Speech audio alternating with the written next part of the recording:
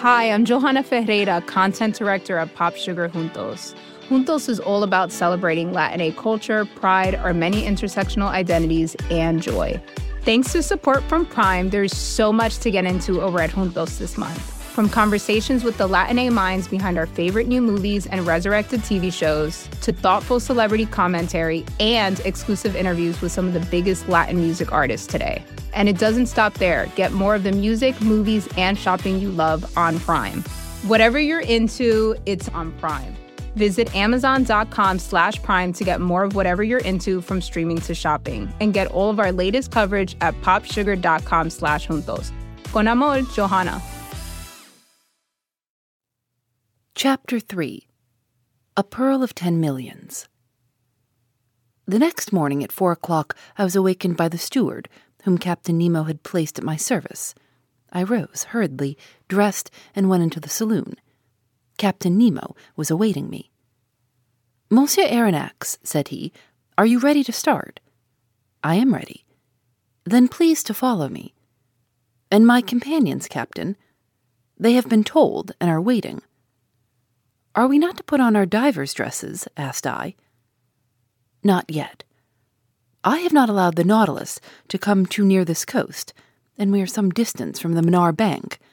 But the boat is ready and will take us to the exact point of disembarking, which will save us a long way. It carries our diving apparatus, which we will put on when we begin our submarine journey." Captain Nemo conducted me to the central staircase, which led on the platform. Ned and Conseil were already there, delighted at the idea of the pleasure party which was preparing. 5 sailors from the Nautilus with their oars waited in the boat, which had been made fast against the side. The night was still dark. Layers of clouds covered the sky, allowing but few stars to be seen. I looked on the side where the land lay, and saw nothing but a dark line enclosing 3 parts of the horizon, from southwest to northwest. The Nautilus, having returned during the night up the western coast of Ceylon, was now west of the bay, or rather gulf, formed by the mainland and the island of Manar. There, under the dark waters, stretched the Pintadine Bank, an inexhaustible field of pearls, the length of which is more than 20 miles. Captain Nemo, Ned Land, Conseil, and I took our places in the stern of the boat. The master went to the tiller. His 4 companions leaned on their oars. The painter was cast off, and we sheered off. The boat went towards the south. The oarsmen did not hurry. I noticed that their strokes, strong in the water, only followed each other every 10 seconds, according to the method generally adopted in the Navy. While the craft was running by its own velocity, the liquid drops struck the dark depths of the waves crisply like spats of melted lead. A little billow, spreading wide, gave a slight roll to the boat, and some reeds flapped before it. We were silent. What was Captain Nemo thinking of? Perhaps of the land he was approaching, and which he found too near to him, contrary to the Canadian's opinion, who thought it too far off. As to Conseil, he was merely there from curiosity. About 5:30, the first tints on the horizon showed the upper line of coast more distinctly. Flat enough in the east, it rose a little to the south. 5 miles still lay between us, and it was indistinct owing to the mist on the water. At 6 o'clock it became suddenly daylight, with that rapidity peculiar to tropical regions, which know neither dawn nor twilight. The solar rays pierced the curtain of clouds, piled up on the eastern horizon, and the radiant orb rose rapidly. I saw land distinctly, with a few trees scattered here and there. The boat neared Manar Island, which was rounded to the south. Captain Nemo rose from his seat and watched the sea. At a sign from him the anchor was dropped, but the chain scarcely ran, for it was little more than a yard deep, and this spot was one of the highest points of the bank of the Pintadines. "Here we are, Monsieur Aronnax," said Captain Nemo. "You see that enclosed bay? Here, in a month, will be assembled the numerous fishing boats of the exporters, and these are the waters their divers will ransack so boldly. Happily, this bay is well situated for that kind of fishing. It is sheltered from the strongest winds. The sea is never very rough here, which makes it favorable for the diver's work. We will now put on our dresses and begin our walk." I did not answer, and, while watching the suspected waves, began with the help of the sailors to put on my heavy sea dress. Captain Nemo and my companions were also dressing. None of the Nautilus men were to accompany us on this new excursion. Soon we were enveloped to the throat in India rubber clothing, the air apparatus fixed to our backs by braces. As to the Ruhmkorff apparatus, there was no necessity for it. Before putting my head into the copper cap, I had asked the question of the captain. "They would be useless," he replied. "We are going to no great depth, and the solar rays will be enough to light our walk. Besides, it would not be prudent to carry the electric light in these waters." As Captain Nemo pronounced these words, I turned to Conseil and Ned Land, but my two friends had already encased their heads in the metal cap, and they could neither hear nor answer. One last question remained to ask of Captain Nemo. "And our arms," asked I, "our guns." "Guns? What for? Do not mountaineers attack the bear with a dagger in their hand, and is not steel surer than lead? Here is a strong blade. Put it in your belt, and we start." I looked at my companions. They were armed, like us, and, more than that, Ned Land was brandishing an enormous harpoon, which he had placed in the boat before leaving the Nautilus. Then, following the captain's example, I allowed myself to be dressed in the heavy copper helmet, and our reservoirs of air were at once in activity. An instant after we were landed, one after the other, in about 2 yards of water, upon an even sand. Captain Nemo made a sign with his hand, and we followed him, by a gentle declivity, till we disappeared under the waves. Over our feet rose shoals of fish. I recognized the Javanese, a real serpent 2.5 feet long, of a livid color underneath, and which might easily be mistaken for eel if it were not for the golden stripes on its side. The heightening sun lit the mass of waters more and more. The soil changed by degrees. To the fine sand succeeded a perfect causeway of boulders, covered with a carpet of mollusks and zoophytes. At about 7 o'clock we found ourselves at last surveying the oyster banks, on which the pearl oysters are reproduced by millions. Captain Nemo pointed with his hand to the enormous heap of oysters, and I could well understand that this mine was inexhaustible, for nature's creative power is far beyond man's instinct of destruction. Ned Land, faithful to his instinct, hastened to fill a net which he carried by his side with some of the finest specimens. But we could not stop. We must follow the captain, who seemed to guide himself by paths known only to himself. The ground was sensibly rising, and sometimes, on holding up my arm, it was above the surface of the sea. Then the level of the bank would sink capriciously.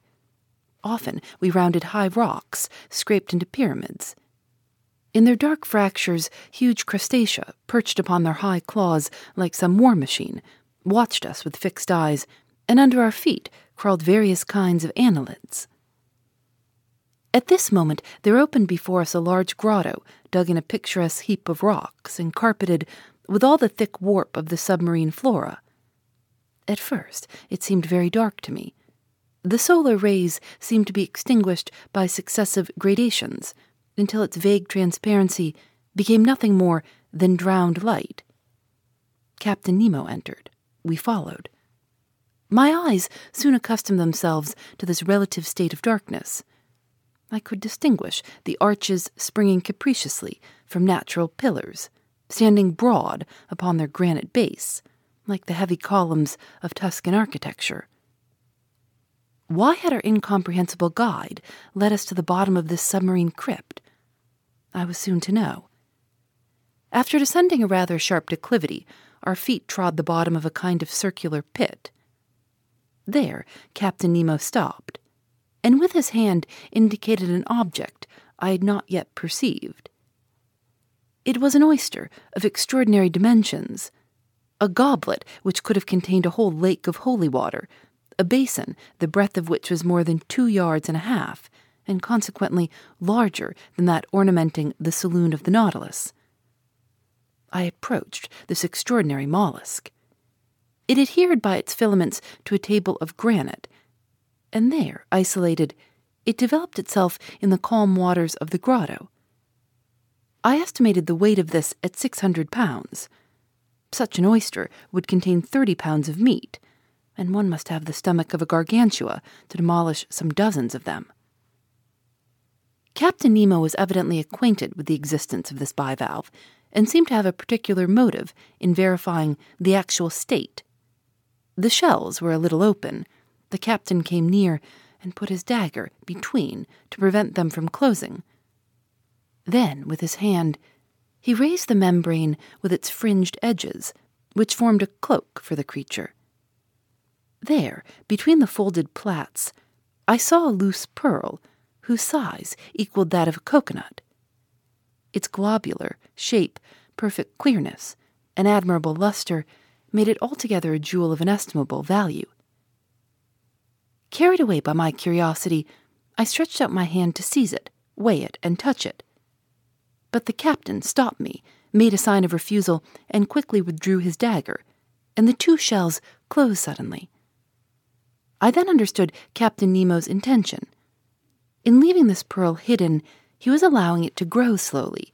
Each year the secretions of the mollusk would add new concentric circles. I estimated its value at 500,000 at least. After 10 minutes, Captain Nemo stopped suddenly. I thought he had halted previously to returning. No. By a gesture, he bade us crouch beside him in a deep fracture of the rock. His hand pointed to one part of the liquid mass, which I watched attentively. About 5 yards from me a shadow appeared and sank to the ground.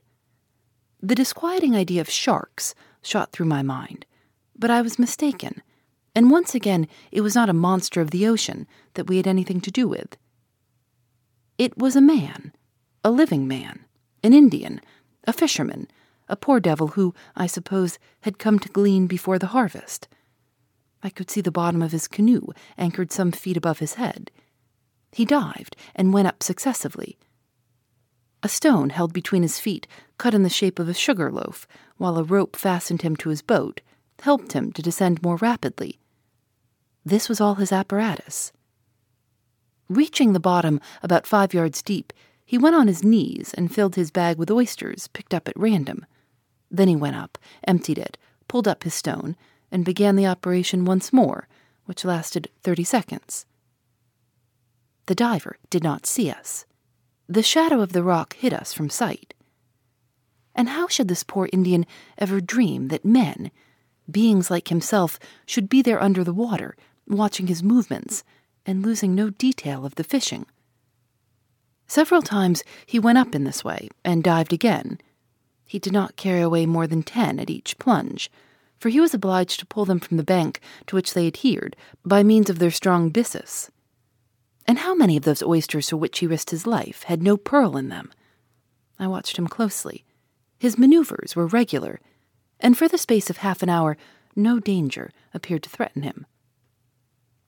I was beginning to accustom myself to the sight of this interesting fishing, when suddenly, as the Indian was on the ground, I saw him make a gesture of terror, rise, and make a spring to return to the surface of the sea. I understood his dread. A gigantic shadow appeared just above the unfortunate diver. It was a shark of enormous size advancing diagonally, his eyes on fire and his jaws open. I was mute with horror and unable to move. The voracious creature shot towards the Indian, who threw himself on one side to avoid the shark's fins, but not its tail, for it struck his chest and stretched him on the ground. This scene lasted but a few seconds. The shark returned, and, turning on his back, prepared himself for cutting the Indian in two, when I saw Captain Nemo rise suddenly, and then, dagger in hand, walk straight to the monster, ready to fight face to face with him. The very moment the shark was going to snap the unhappy fisherman in two, he perceived his new adversary, and turning over, made straight towards him. I can still see Captain Nemo's position. Holding himself well together, he waited for the shark with admirable coolness, and when it rushed at him, threw himself on one side with wonderful quickness, avoiding the shock, and burying his dagger deep into its side.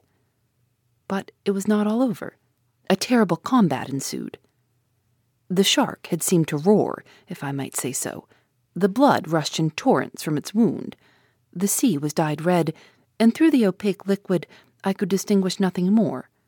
Nothing more until the moment when, like lightning, I saw the undaunted captain hanging on to one of the creature's fins, struggling, as it were, hand to hand with the monster, and dealing successive blows at his enemy, yet still unable to give a decisive one.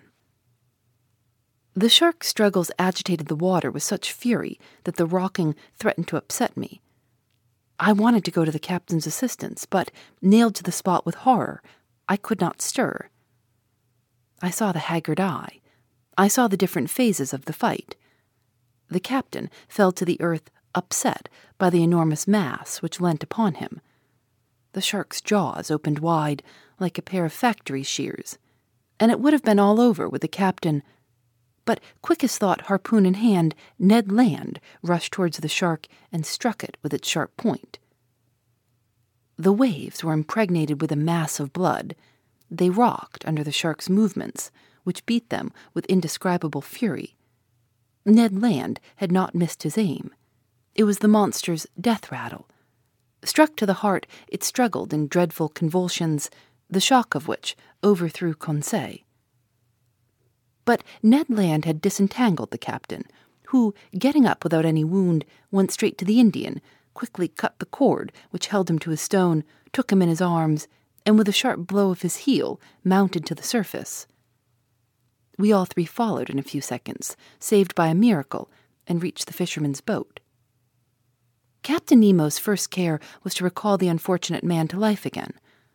I did not think he could succeed. I hope so, for the poor creature's immersion was not long, but the blow from the shark's tail might have been his death blow.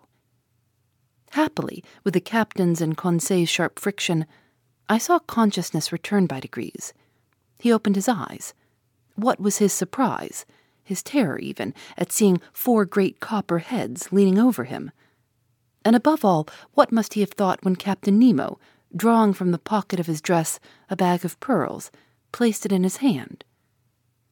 This charity from the man of the waters was accepted with a trembling hand. His wondering eyes showed that he knew not to what superhuman beings he owed both fortune and life. At a sign from the captain, we regained the bank, and following the road already traversed, came in about half an hour to the anchor which held the canoe of the Nautilus to the earth. Once on board, we each, with the help of the sailors, got rid of the heavy copper helmet. Captain Nemo's first word was to the Canadian. "Thank you, Master Land," said he. "It was in revenge, Captain," replied Ned Land. "I owed you that." A ghastly smile passed across the captain's lips, and that was all. "To the Nautilus," said he. The boat flew over the waves. Some minutes after, we met the shark's dead body floating. It was more than 25 feet long. Its enormous mouth occupied 1/3 of its body.